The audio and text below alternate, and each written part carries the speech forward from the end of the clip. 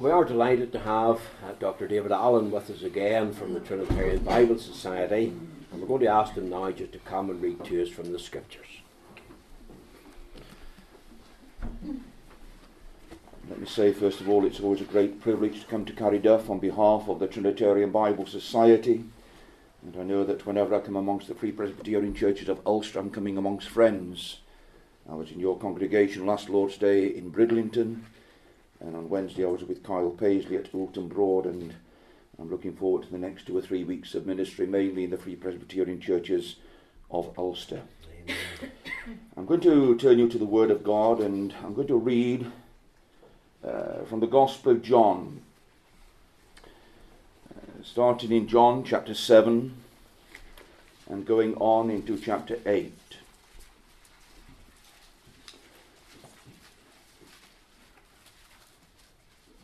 John chapter 7 and verse 37.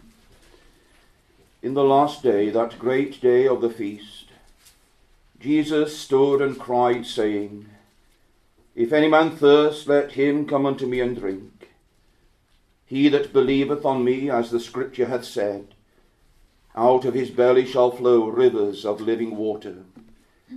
But this spake he of the Spirit, which they that believe on him should receive. For the Holy Ghost was not yet given, because that Jesus was not yet glorified. Many of the people, therefore, when they heard this saying, said, Of a truth, this is the prophet. Others said, This is the Christ. But some said, Shall Christ come out of Galilee? Hath not the Scripture said, that Christ cometh of the seed of David, and out of the town of Bethlehem, where David was? So there was a division among the people because of him, and some of them would have taken him, but no man laid hands on him. Then came the officers to the chief priests and Pharisees, and they said unto him, Why have ye not brought him? The officers answered, Never man spake like this man. Then answered them the Pharisees, Are ye also deceived? Have any of the rulers or of the Pharisees believed on him? But this people who knoweth not the law are cursed. Nicodemus saith unto them, He that came to Jesus by night, being one of them, doth our law judge any man before it hear him, and know what he doeth? They answered and said unto him, Art thou also of Galilee? Search and look, for out of Galilee ariseth no prophet. And I just pause at that point to make this observation. The next 12 verses that we are going to read are verses which are disputed in all the modern English translations of the Holy Scriptures. The Revised Version of 1881, the first to make use of Westcott and Hort's corrupted Greek manuscripts. The Revised Version of 1881 brackets the next 12 verses from verse 53 of chapter 7 down to verse 11 of chapter 8, and make this comment: most ancient authorities omit these verses. The Revised Standard Version of 1953 and its daughter, the English Standard Version of 2003, puts these next 12 verses in double square brackets, and then add that the most reliable and ancient authorities do not have these verses. The New English Bible of 1960 omits these 12 verses altogether, and then puts them at the end of John's Gospel after a big black line across the page, and make this comment: This passage has no fixed place in our witnesses. Some of them do not contain it at all. The New International Version of the 1980s again either puts it in italics or puts it within brackets and makes this comment: the earliest and most reliable manuscripts and other ancient witnesses do not have these verses. What all these modern English translations fail to tell us is that there are now in existence 940 Greek manuscripts of the Gospel of John. And this passage is in all of them bar 3. Codex Vaticanus, and that should raise suspicions. Codex Sinaiticus, and a minuscule manuscript number 634. My friends, it seems to me that what these modern translations are doing, they are repeating the devil's old lie first uttered in the garden: yea, hath God said. Your minister prayed that we are to be those who tremble at the word of God.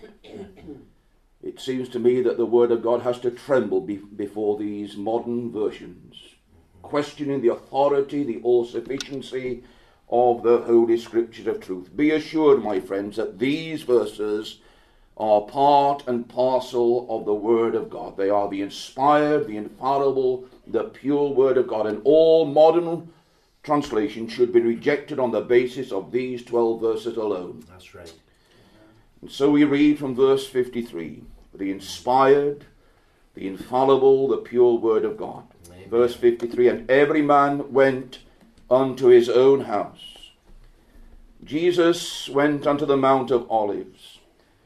And early in the morning he came again into the temple, and all the people came unto him, and he sat down and taught them.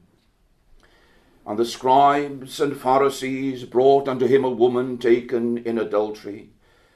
And when they had set her in the midst, they say unto him, Master, this woman was taken in adultery in the very act. Now Moses in the law commanded us that such should be stoned. But what sayest thou? This they said, tempting him, that they might have to accuse him. But Jesus stooped down, and with his finger wrote on the ground, as though he heard them not. So when they continued asking him, he lifted up himself and said unto them, He that is without sin among you, let him first cast a stone at her. And again he stooped down and wrote on the ground. And they which heard it, being convicted by their own conscience, went out one by one, beginning at the eldest, even unto the last. And Jesus was left alone, and the woman standing in the midst. When Jesus had lifted up himself, and saw none but the woman, he said unto her, Woman, where are those thine accusers? Hath no man condemned thee? She said, No man, Lord. And Jesus said unto her, Neither do I condemn thee. Go and sin no more. Amen. If I can just say that I've left copies of our quarterly record on the table outside. Please help yourself to those and update yourself on some aspects of the work of the Trinitarian Bible Society. Since I was with you last March, we have completed several more translation projects, including the Shona New Testament for Zimbabwe, the Thadu New Testament for Northeast India on the border of Bangladesh, the Norwegian Bible, the Spanish New Testament, the Mongolian New Testament. God willing, the Farsi Bible will be completed early part of this year by our dear friend Puyan Rashaki, and we are working on another 37 translation projects as I speak, so do please update yourself on some aspect of those from our quarterly record.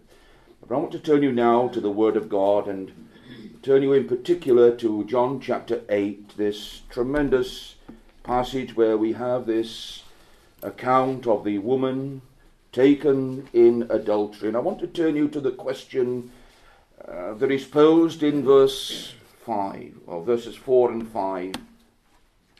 They, that is the scribes and the Pharisees, say unto him, Master, this woman was taken in adultery in the very act. Now Moses in the law commanded us that such should be stoned.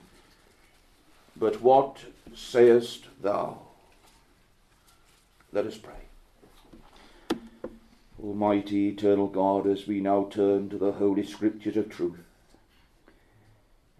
we know that these things are spiritually discerned.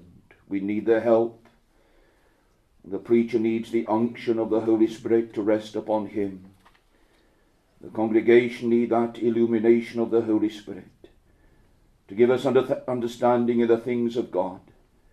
And, oh, blessed Spirit of God, come and make this time a blessed time in thy presence. Show us more of Christ, we beseech thee, and speak to each and every heart at the very point of our need, for Jesus' sake. Amen. Amen. Very simply this morning, I want first of all to set the scene before you as we have it here in chapter 8. And then, having set the scene, secondly, we shall look at the sinner. And then, thirdly, we shall look at the Saviour and the salvation. But let me first of all try to set the scene before you. I began our reading in chapter 7. Deliberately so, because chapter 7 we have described for us the Feast of Tabernacles. The Feast of Tabernacles was one of those three great feasts which every Jewish male was required to attend. It was held between the 15th and the 22nd of the Jewish month Tishrei, equivalent to the 3rd and 4th week of September and the 1st and 2nd week of October. That would be Tishrei.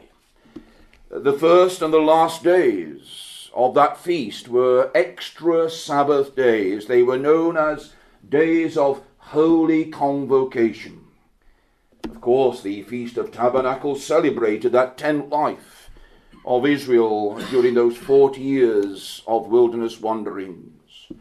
But by the time of our Lord, it had become a festival for thanksgiving for the ingathering of the harvest. During the period of the feast, everyone would live in temporary booths or shelters made of living twigs, so that upon every open space, upon every flat rooftop, these temporary booths or shelters were erected. On each of the 7 feast days, the priests went out with music and with the choir of the Levites to draw water in a golden vessel from the springs of Siloam. And this water was then poured out at the time of the evening offering as a libation on the west side of the altar. On the evening of the first day, 2 huge beacon fires were lit, and so large were these beacon fires, they illuminated much of the city of Jerusalem.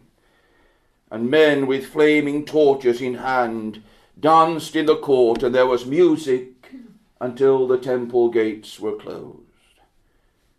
And the Lord Jesus Christ was in Jerusalem for the Feast of the Tabernacles. And he had been into the temple, and he had been teaching the people. And then, as he had gone into the temple and taught, the people, they were astonished. They were amazed at the authority that he had in the things of God. They were amazed at the wonderful words that came forth from his lips, the wisdom that he had. But the Pharisees and the scribes, they had sent their men to arrest him. But on that last day of the feast, our Lord Jesus Christ stood in the midst of the feast, and he made that heart-rending cry, "If any man thirst, let him come unto me and drink. He that believeth on me, as the scripture hath said, out of his belly shall flow rivers of living water." And some, as they heard those words, those gracious words that came forth from his lips, some as they heard it, they thought he was that prophet spoken of old. Others thought he was the Christ, but others thought he was a deceiver. And the officers who had been sent to arrest him, they had been unable to lay one hand upon him, and they had to return to their masters, the scribes and the Pharisees, and confess, "Never man spake like this man." And on that last evening, we read these significant words in verse 53, and every man went unto his own house. Significant words, because the Saviour had no house. The foxes have holes, and the birds of the air have nests, but the Son of Man hath not where to lay his head. He who was rich beyond all splendour for our sakes became poor. And we read that our Lord left that illuminated city of Jerusalem. He crossed the brook Kidron and went to the Mount of Olives to spend the night in quiet and meditative solitude with his heavenly Father. But the next morning he is back in the temple, and it is early in the morning, and he is once more teaching the people, when suddenly the scribes and the Pharisees burst into the temple courts, and unceremoniously they dragged before Christ a woman whom they had caught in the very act of adultery. And they saw in this woman a way of ensnaring Christ, of trapping him. Master, this woman was taken in adultery in the very act. Now, Moses in the law commanded us that such should be stoned, but what sayest thou? They had set the trap. There seemed to be no possible escape for him now. They wanted him dead, and this trap would ensure his death. You see, whichever way he answered, they thought it would lead to his death by execution. You see, if on the one hand he had condemned her and insisted that according to the law of Moses she should be stoned to death, these scribes and these Pharisees, they would have reported him to the Roman authorities, because he would have been usurping the right of the Roman governor, and this was an act of treachery, and he would be tried as a traitor and executed. But if, on the other hand, he had dismissed this woman, they would have charged him with heresy. They would have reported him to the Jewish Sanhedrin, teaching that the law of Moses no longer applied, and this too would be punishable by death.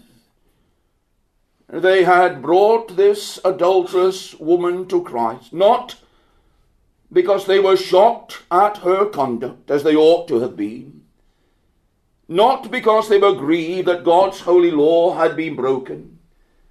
They would use this woman, and they would exploit her sin to further their own wicked and murderous designs toward the Lord Jesus Christ. Incidentally, we ought to ask, where was the man? Because according to the law of Moses, the man and the woman should have been brought. So where was the man? And who was the man?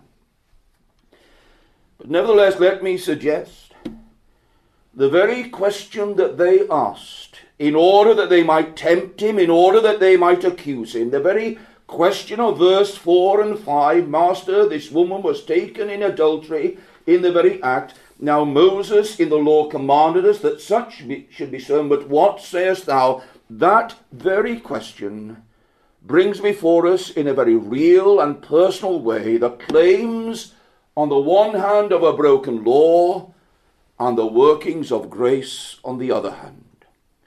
For it seems to me in this incident before us, we have the truth of John 1:17 brought before us. For the law was given by Moses, but grace and truth came by Jesus Christ. So that's the scene. Now let's look at the sinner. She is a sinner. Of that there is no doubt. She has been taken in the very act of breaking the seventh commandment. And the law of Moses is quite clear. The law of Moses requires that such should be stoned to death. Twice over, Leviticus 20:10, Deuteronomy 22:22, and the man that committeth adultery with another man's wife, even he that committeth adultery with his neighbour's wife, the adulterer and the adulteress shall surely be put to death. The law has been broken. The law of God has been broken. And the sentence of death is declared.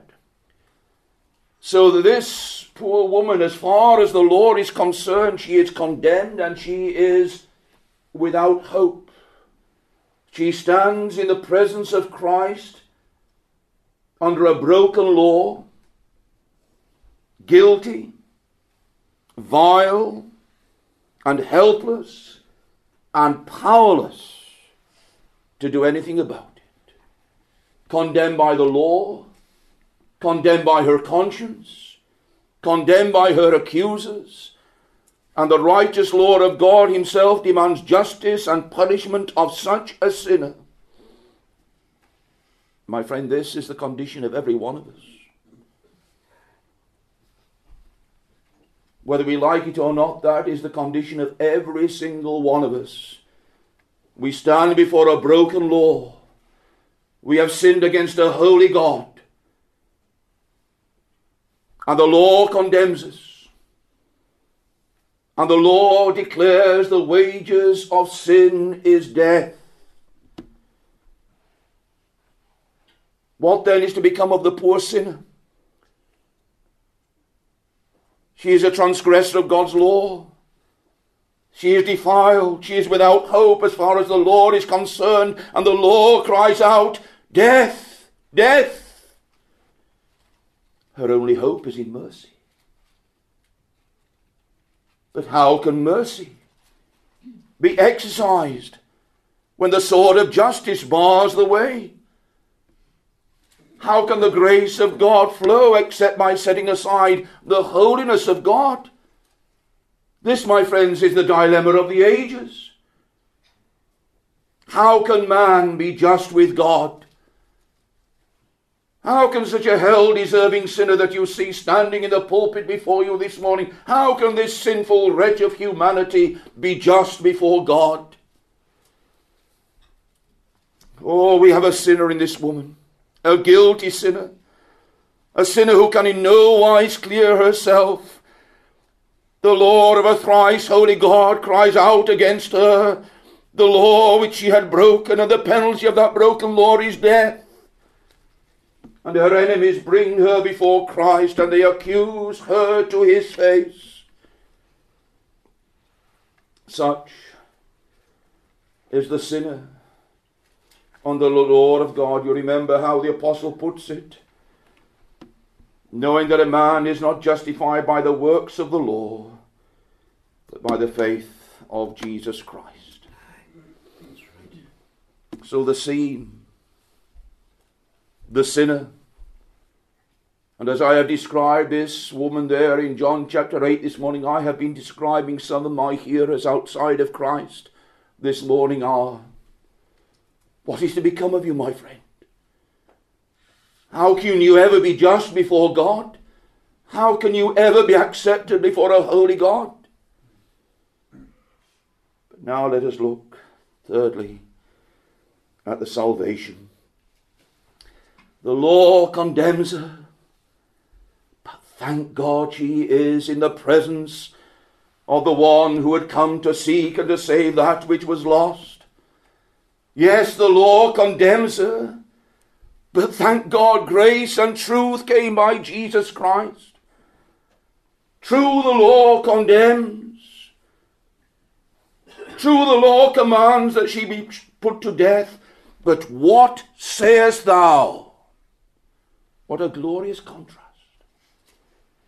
The law commands, but what sayest thou? The law, which is holy and just and true and righteous, says death. But what sayest thou? Canst thou say live when the law says die? Canst thou pardon when the law condemns? The law was given by Moses. But what sayest thou? And notice how our Lord responds. First of all, he responds in a very mysterious way. You see, in answer to that question, what sayest thou? Notice what our Lord does in verse 6. But Jesus stooped down and with his finger wrote on the ground as though he heard them not. At first he said nothing. He stoops down. With his finger he begins to write in the dust of the earth. And then, when they continued asking him, he lifted up himself and said, He that is without sin among you, let him first cast a stone at her. And again he stooped down and wrote on the ground. He stooped down. He writes in the ground. Oh, what mystery. Why did our Lord write in the dust of the earth? Surely our Lord was telling them very clearly, very pointedly, that this is not the first time that God wrote with his finger. They remind him about the law of Moses. But he reminds them it wasn't the finger of Moses that wrote the law. It was the finger of God. He gave unto Moses, when he had made an end of communing with him upon Mount Sinai, 2 tables of testimony, tables of stone, written with the finger of God. It was God who wrote with his finger those 10 commandments. It was God who gave those 10 commandments to Moses. But Moses didn't write them. It was the finger of God. The very same finger that is now writing in the dust of the earth. And oh, what revelation. Because he turns to them. He that is without sin among you, let him first cast a stone at her. But these were the Pharisees. These were the holier than thou people. These were the first that believed in sinless perfection. But our Lord says to them, He that is without sin among you, let him first cast a stone at her. That is revelation. And then a second time, our Lord stoops down and writes with his finger in the dust of the earth. What is the significance of this? There is nothing superfluous in my Bible. We believe in the verbal inspiration of Holy Scripture, that the very words inspired of God. So why do we now read for a second time, our Lord stoops down and with his finger writes in the dust of the earth? What is the significance of this? You remember what happened when Moses came down the mount with those tables of testimony. You remember what happened. He saw them worshipping the golden calf. And he dashed them to the ground and they were broken. No sooner had the law been given than they are broken in pieces. And what happens? God very graciously, for a second time, writes with his finger and gives the law a second time to his servant Moses. And what happens to that second tablet of stone, given that second time, written the second time by the finger of God? What happens to it? It is taken into the ark, into the Holy of Holies, placed in the ark, covered by the mercy seat. The golden cherubims gaze down upon it, and the law is covered by the mercy seat, and blood is sprinkled upon the mercy seat. In other words, our Lord reminds them as he writes that second time that when Moses received the law that second time, it was placed in the ark, covered with the mercy seat, covered with the blood of sprinkling. And notice now there was conviction. And they which heard it, being convicted by their own conscience, went out one by one, beginning at the eldest, even unto the last. And Jesus was left alone, and the woman standing in the midst. What was it? What was it that so convicted them? That beginning at the eldest down to the least, they leave the presence of Christ. What was it that our Lord wrote in the dust of the earth? And there has been much speculation as to exactly what it was our Lord wrote. Some commentators believe that he wrote those two verses that I've already referred to, Leviticus 20 and Deuteronomy 22, the adulterer and the adulteress shall surely be put to death. But I'm not convinced by that reasoning. Some also suggest that perhaps he was writing down those words that we come across in the book of Numbers, the trial for jealousy. In Numbers 5, where a man has suspected his wife of having committed adultery, and so he takes her to the priest. And in Numbers 5, verse 17, we read, and the priest shall take holy water in an earthen vessel, and of the dust that is in the floor of the tabernacle the priest shall take and put it into the water. Some commentators suggest that perhaps he was writing down that Numbers 5, verse 17, the trial of adultery. But again, I'm not convinced by that reasoning either. Others suggest, well, could it be that there were words like those that appeared on the plastered wall, Mene, mene, tekel, upharsin?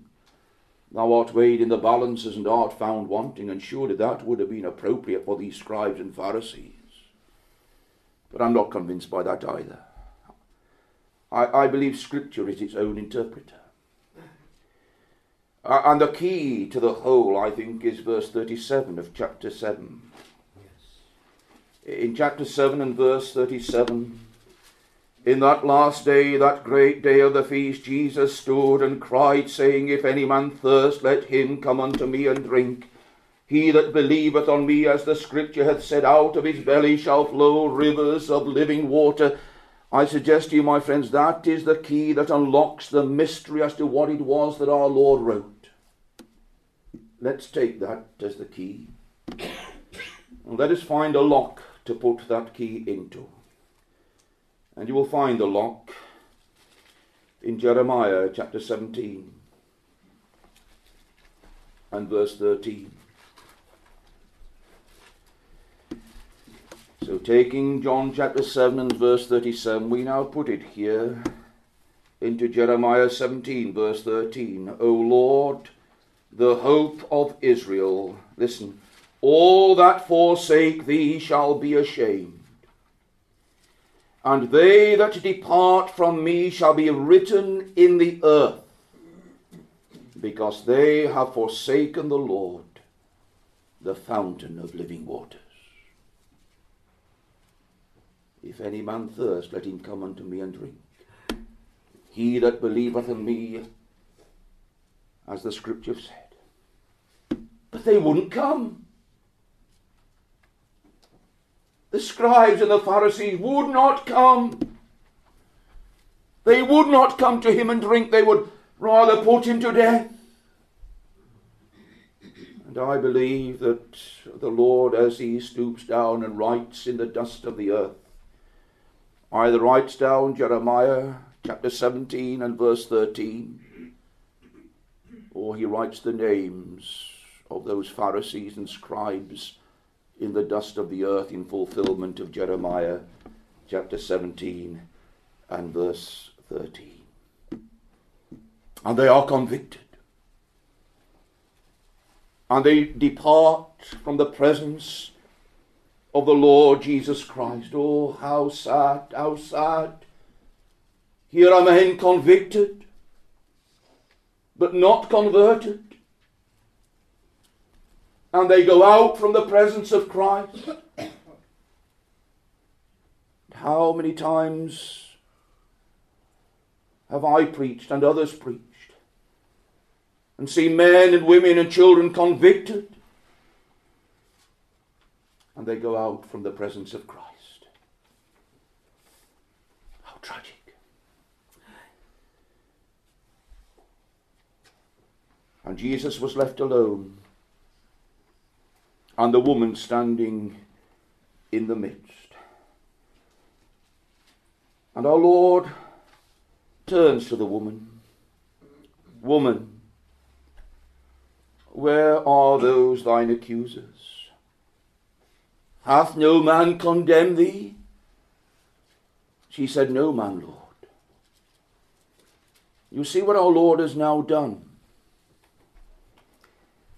He has rendered the law of God powerless to touch this woman. You say, how has he done that? He has done it in two ways.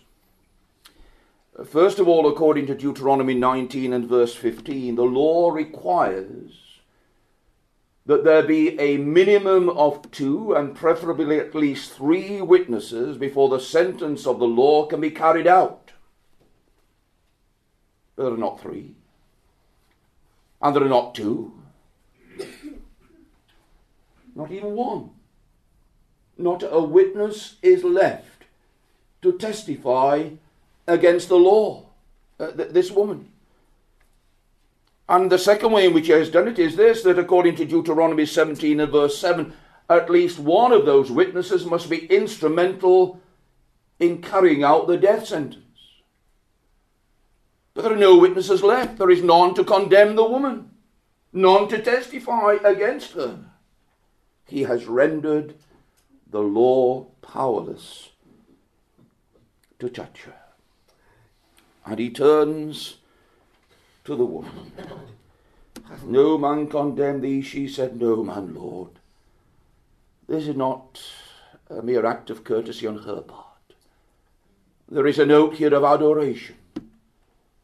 She has seen, she has witnessed amazing things. She has felt her sin. But she now feels that she's in the presence of a loving Saviour. No man, Lord. And our Lord turns to her and says to her, Neither do I condemn thee. Go and sin no more. My dear friends, what a wonderful picture this is of what the Lord Jesus Christ has done upon Calvary's cross. He has rendered the law powerless to touch those who believe in him. The law would not be set aside. The law will be fully vindicated. Because when our Lord stooped down that second time and wrote with his finger in the dust of the earth, he was signifying that the broken law would be covered by the mercy seat, and the mercy seat would have the shed blood sprinkled upon it. And there upon the cross at Calvary, as the Father laid upon his sinless Son the iniquity of us all, he would deal with sin, with our sin. The holiness of God would be magnified. As the Lord Jesus Christ bore our sins in his own body on the tree, he bore the wrath of a thrice holy God that you and I deserved. 'Twas he who cried out in that agony of dereliction, my God, why hast thou forsaken me? 'Twas he who cried out, I thirst. My friends, do you realize that is the cry of the damned in hell? And Jesus cried, I thirst, that you and I might take of the water of life freely. He was forsaken of God that you and I might never be forsaken. The claims of a broken law are fully met in the death of Jesus Christ, who covers his own law with his own precious blood. Amen. And sheds that precious blood to redeem such sinners as you and I to himself, and to cleanse us from all iniquity. There is therefore now no condemnation to them which are in Christ Jesus, who walk not after the flesh, but after the Spirit.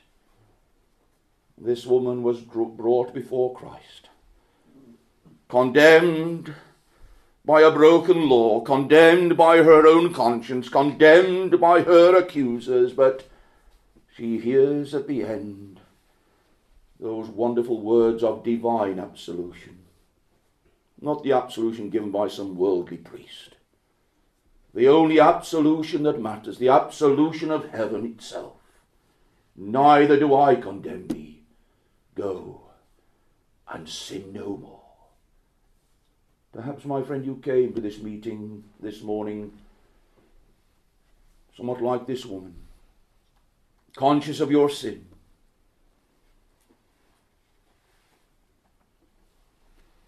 condemned by your conscience, condemned by the Lord of God. My prayer is that you might leave this meeting this morning as that woman left the presence of Christ, knowing that her sins had all been forgiven, blotted out by the shed blood of Jesus Christ, that precious blood which covers the claims of the broken law. Now Moses in the law commanded us that such should be stoned, but what sayest thou? Amen.